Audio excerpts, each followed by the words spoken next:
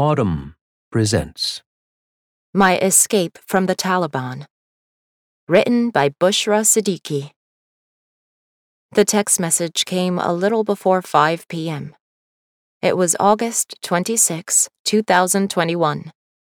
11 days earlier, the Taliban had overthrown the Afghan government. My friend, a German writer and academic, had been trying to help my family flee the country. Now she told me she had gotten my 2 younger sisters and me on the list for a flight to Frankfurt. A last-minute evacuation negotiated by the German government and a non-profit group. "What about my mom?" I asked. She didn't reply for a moment. "I was not able to get her on this flight," she answered. "Please," I begged her. "My brothers are gone and my father is living with his second wife. She just has us. No one else. For God's sake, please do something." But there was nothing she could do. "These are the names that they offered me," she wrote. "I know it's a terrible choice." She said we had 20 minutes to decide whether to stay or go. We would need to pack. Then take a taxi to a secret location, where we'd meet the buses that would drive the evacuees to the airport. Just a few weeks earlier, my life had been relatively normal. We knew the Afghan National Army was getting weaker. On the battlefield, scores of soldiers were dying. And the front lines kept getting closer to Kabul. And yet, inside the city, schools, offices, and cafes were still open. People were going out to sing and dance, music played in restaurants and taxis. I was 21 and had recently started working for a newspaper, which had me traveling around the city reporting. I loved writing about people, especially the poor, whose voices were rarely heard. I wrote about how they lived, the problems they faced, the joy they experienced regardless. My father is from Tulak, a remote district in Ghor province, where, even after the fall of the Taliban 20 years ago, women were still flogged and stoned to death. As far as I know, there has never been a journalist from Tulak, certainly not a female one. I knew that the life I was living would not have been possible if my father hadn't worked hard to bring our family to Kabul. I knew it would not have been possible if the Taliban had remained in power. But now the Taliban were back. On August 15, the government collapsed. The security forces disintegrated. And the president, Ashraf Ghani, fled. Once he'd left his people behind, Europe and the United States abandoned us too. If I could meet Ghani today, I would have nothing to say to him. I would silently stare into his eyes so that he could feel the homelessness of a young woman.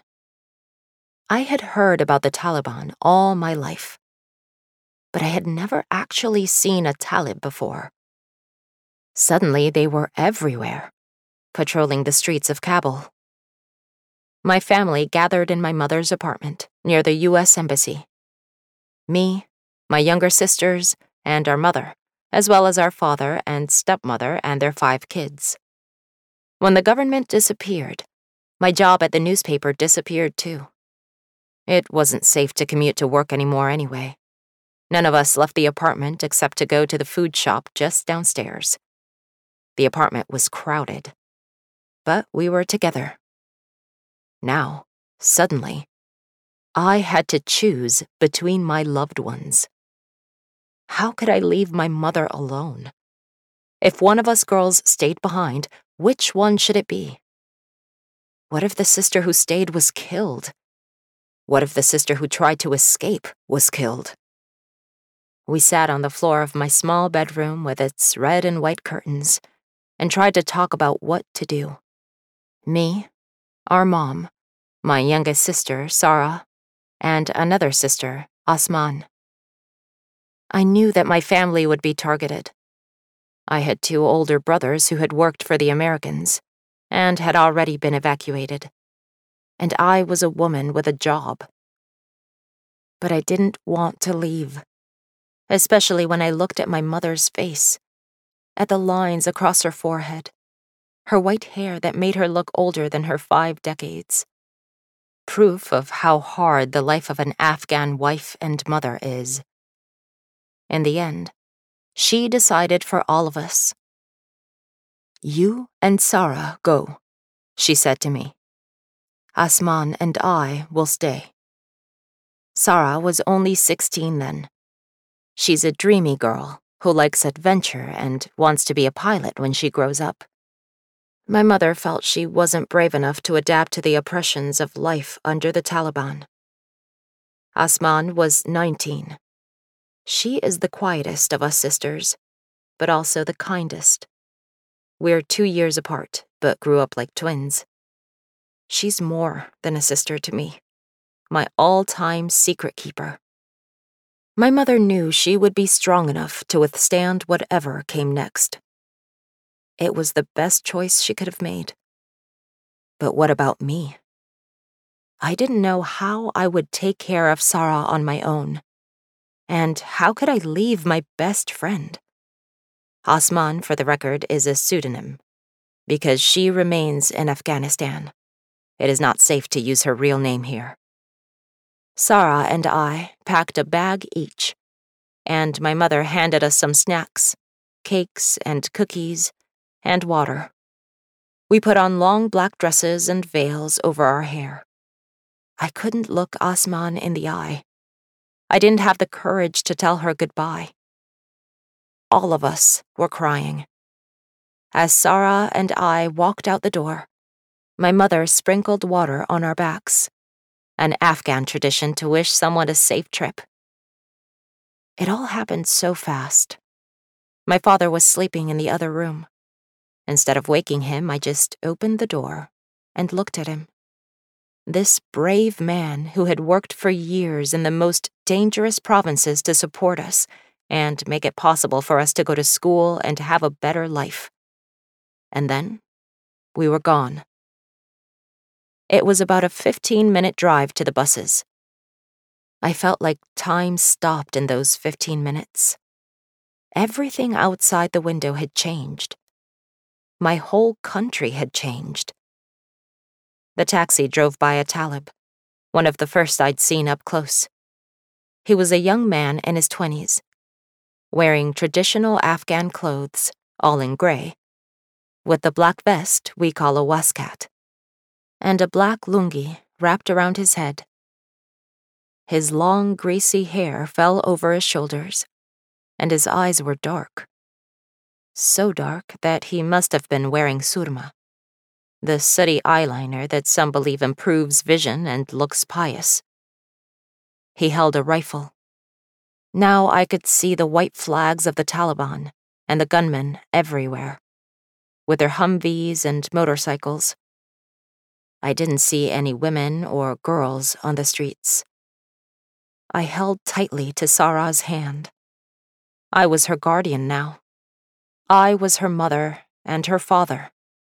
If something happened to us, it was my responsibility. We stopped at the side of the road, where 5 buses were waiting, along with about 250 Afghans, including journalists, human rights activists, and people who had worked for the German government. Someone was calling out names from a list, telling people which bus to get on. I went up to him. His name was Jordan, I later learned, and he was an Australian filmmaker who had reported from Afghanistan for several years, and asked about my mother. Was there any way to add her? Maybe it wasn't too late. Maybe she and Asman could still join us. "I am so sorry," he told me. Everyone else had a brother or father to help them with their bags and to keep them from being crushed by the surging crowd. Everyone was jostling to get on the bus first. But not Sarah and me. When our names were called, we moved slowly. We still weren't sure whether to stay or go. While we waited on the bus, the sun set, and the sky turned dark. We were told that there were a few things we needed to know. The first was that the airport was dangerous. It was under the protection of Taliban gunmen and American soldiers for another 4 days before the Americans left forever. If something happened to us there, the nonprofit group couldn't take responsibility for it. Second, we were not allowed to turn the bus lights on. Third, the women must stay covered. At last, the buses started moving. In half an hour, we thought, we'd be driving through the gates and taking off into the sky. But that's not what happened. This wasn't Sarah's and my first time at the airport. 2 days earlier, my family had made our initial attempt at evacuating. Our older sister's husband works in Canada, and we had applied for Canadian visas. The Canadian government contacted us to say it could fly us out of the country. We rushed to the airport and waited all night outside the Abbey Gate entrance. Thousands of people were sleeping on the dirt outside the airport, near a pond that was slowly filling with urine and feces and garbage. Finally, we saw some Canadian soldiers, but they were on the other side of the pond. To reach them, we'd have to wade through the sewage. So that's what we did. The soldiers let my older sister and her 5-year-old son through the gate. But I didn't have all the documents the rest of us needed. My sister turned back to look at me, her face filled with guilt. But I tried to smile at her and waved her on. She and my nephew at least would be free and safe. Then I waded back, soaking and stinking, and went home. Today, as we returned to the airport, I realized that in many ways it was harder to be the sister who left than the sister who got left behind. This time, we were headed to a different entrance, the North Gate. The scene ahead of us was even more chaotic than I remembered. We heard an explosion and gunshots, and I saw fire on the horizon. Not long before, we learned, a bomb had exploded at the Abbey Gate, killing more than 150 people. The bomb went off right where my family had been sleeping just 2 nights before. The attack was carried out by an Islamic State suicide bomber. He had been in a high-security prison and was released when the Taliban set their own fighters free.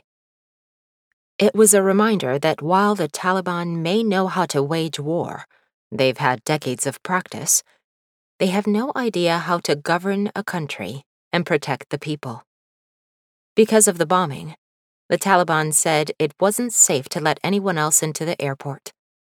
They turned the buses away, and we pulled over on the side of the road. Inside the bus, we were silent, but all around us, people were running and screaming. I felt like I was watching a movie about a war, but it was real.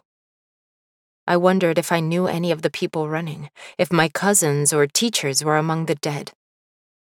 My mom called me crying. She'd heard about the bombing and was terrified. She said we should give up and come home.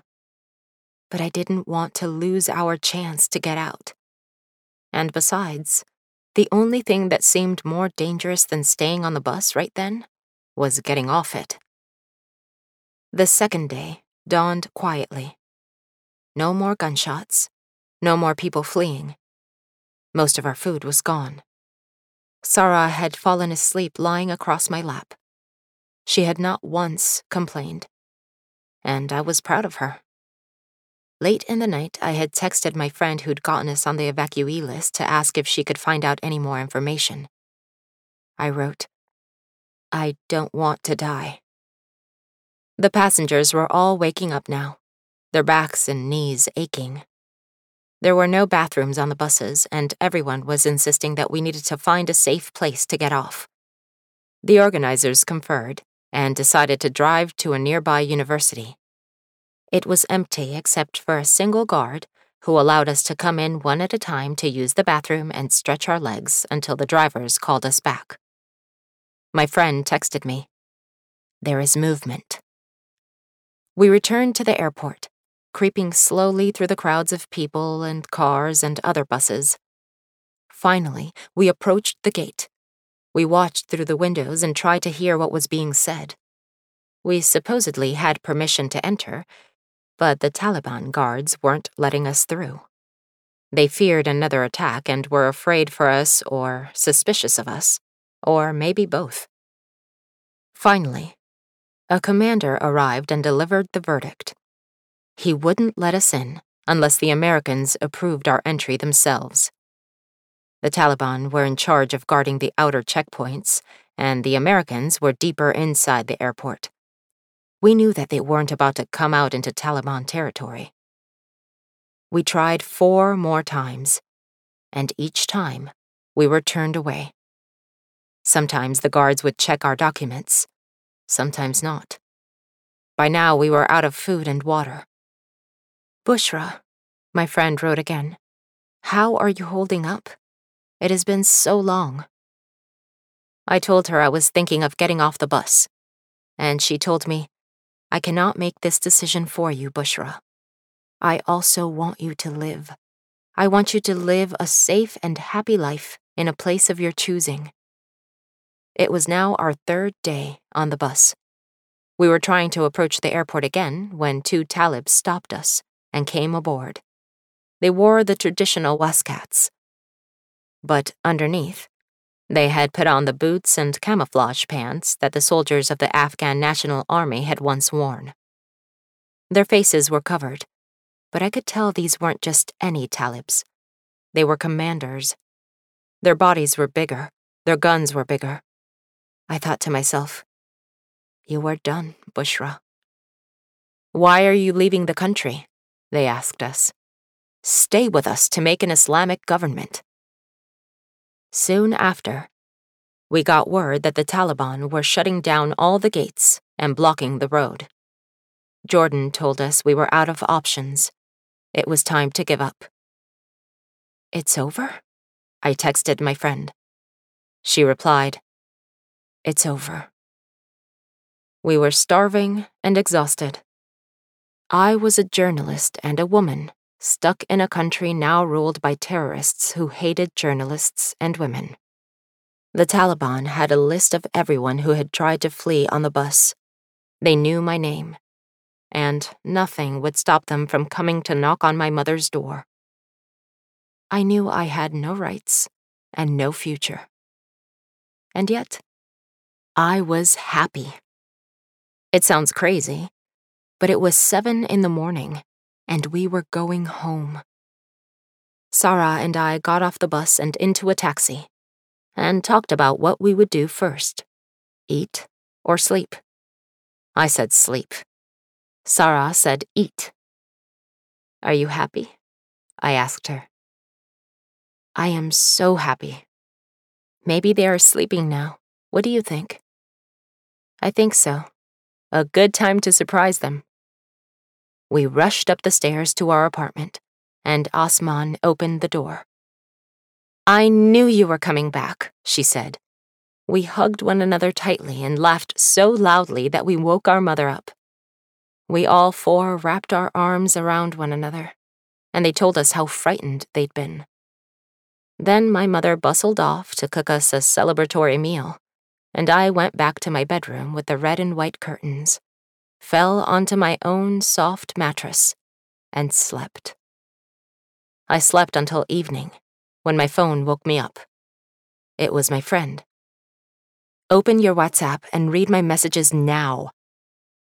I saw one with the subject line, "Urgent." The gates were open again. The evacuation was back on. We had to get back to the buses. I got up and pulled on the long black dress and shouted for Sarah. Asman said our mother had made Kabuli pulao, rice with raisins and lamb, my favorite. But there was no time to eat it. There wasn't even time to say goodbye to our mother. She had gone to run an errand. She wasn't there to sprinkle water on us as we walked out the door. But our dad was there. He brought out the Quran and asked us to pray. We recited some verses from the Fatiha, asking Allah for a safe journey, for Him to guide us to the straight path. Then we kissed our father's hand, and he kissed our cheeks and heads. And for a second time, we left our home behind. The Taliban had a new rule: no luggage. You were allowed only a small, clear plastic bag, so they could make sure no one was carrying weapons. Only a few of our clothes fit. And what about my laptop? All of my photos were on it. Memories from childhood and university, and all of my writing.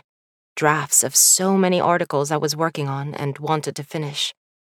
How could I go to a new country as a journalist without a laptop to write on?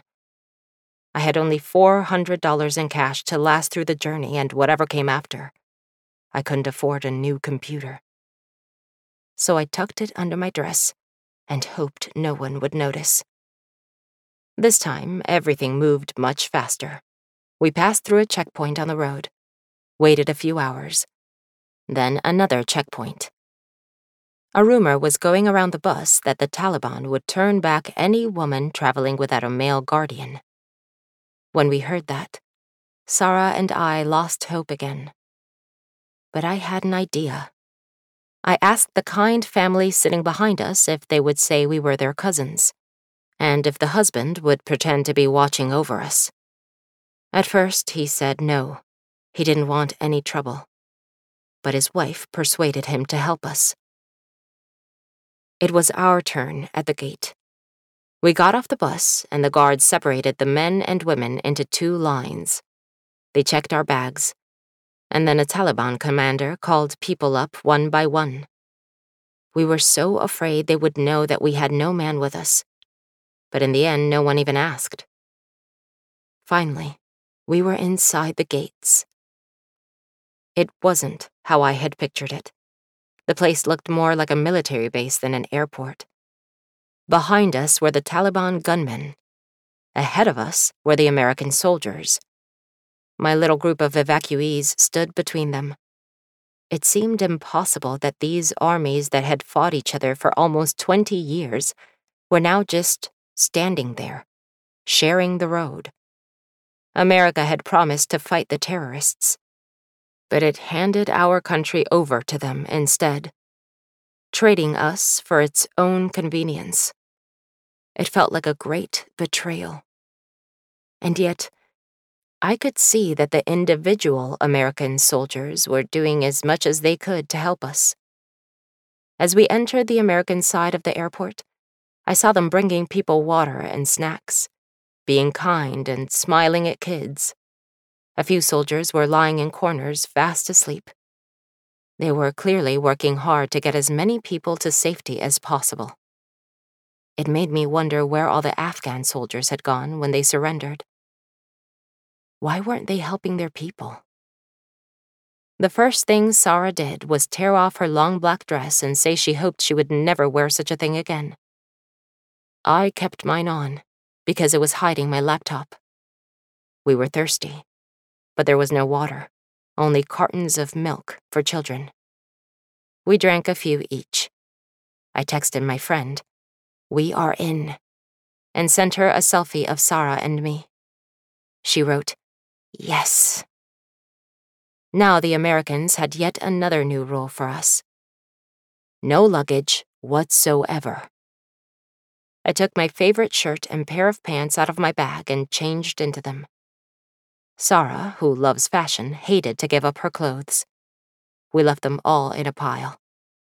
I held on to my passport and other documents, a photo of my father, my mother's watch, and my laptop. The sun was rising, and we were weak with hunger and exhaustion. For 4 hours, we stood in line until we reached a checkpoint where soldiers examined our pockets, our folders, even our hair. When my turn came, I said I was a journalist and begged them to not take my laptop. They made me turn it on to ensure it really was a working computer, and to my enormous relief, they let me keep it. It was late morning now, and the soldiers brought us water bottles hot from the sun. Each of us was given an identification bracelet. I didn't know it then, but I would wear that bracelet for the next 4 months. It had been almost 3 full days since I'd gotten that first text message from my friend about the flight. In that time, we'd traversed just 2.5 miles. And now I was about to travel across the world. I was heartbroken to be leaving my mother and sister, relieved to be free of the Taliban, but also furious at the United States and the world for abandoning my country. What would happen to me? What would happen to everyone I left behind? It was 11:30 a.m. on August 29, the day before the last American soldier left the country. 500 of us evacuees flew in a military aircraft, a C-17. I had never flown before, and I wouldn't have predicted that my first time would be on a military plane with no windows, sitting on the floor, escorted by soldiers. I asked Sarah, "Are you excited?" I could tell she wasn't thinking about the Taliban or our mother or the past few awful days. She was thrilled. She pointed to an American soldier, a woman, and said she looked very brave. "I want to be a pilot in the Air Force," she told me. And I said, "Yes, you can." But when the plane took off, every single one of us, even Sarah, wept. We landed in Qatar, where we met with some American officials. We explained that our brothers had worked for USAID, and they gave us permission to travel on to America. Many evacuees had to stay in Qatar for a long time, but because we were young women traveling alone, I assume, they put us on one of the first flights out. We stopped in Germany, and finally, on September 4th, Sarah and I landed in Washington, D.C. From there, we traveled to Camp Atterbury, a military training post in Indiana. I'd never heard of Indiana before. Winter began, and it was cold. I'd never experienced a cold like that before. We spent much of our days waiting in lines for meals, and by the time we finally got inside, our faces would ache from the wind, and our hands would be so frozen it hurt to bend our fingers.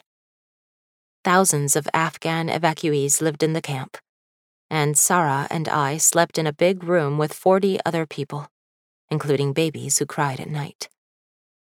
We were safe, but it was like living in a prison. While we were at the camp, Sarah and I were reunited with our oldest brother and his wife and 3 kids. And at the end of December, we all moved to Maryland, to a 3-bedroom apartment near Washington, D.C. Our place is small and noisy, but happy. Sarah is going to high school again. She's learning to ride a bike and applying for a part-time job at the library down the street, which I use most days as an office. I found work as a journalist, an editorial fellowship at this magazine. What we are doing now, the Taliban would never let women and girls do. When I talk with my mother, she says she misses us. She says the apartment is too quiet now. When I talk with Osman, she says she is lonely. I am no longer there to irritate her by eating all her leftovers and messing with her long hair. She has no one to dance around the room with, no one to plan her future with. I wonder sometimes, what if I had stayed and fought for my country? The Taliban prevented my mother from getting an education the first time they were in power, in the 90s. Now they are back and doing the same thing to Osman. The Taliban have banned women from traveling without men, from participating in sports and the arts, and from doing most jobs. When outside the home, they must cover themselves from head to toe. The Taliban are hunting down and killing people who fought for the old government. The economy has collapsed, and children are starving. No one is left to chronicle how Afghans are paying the price for the Taliban's victory. Activists are arrested, and journalists are forbidden from reporting the truth. It is hard to be in exile, but it would be harder still to be silenced. I smuggled my laptop past the Taliban and carried it across continents to a free country so I could write this story, so I could tell you this. If you enjoyed this production, find the best long-form articles read aloud in the Autumn app, available now for iPhone and Android.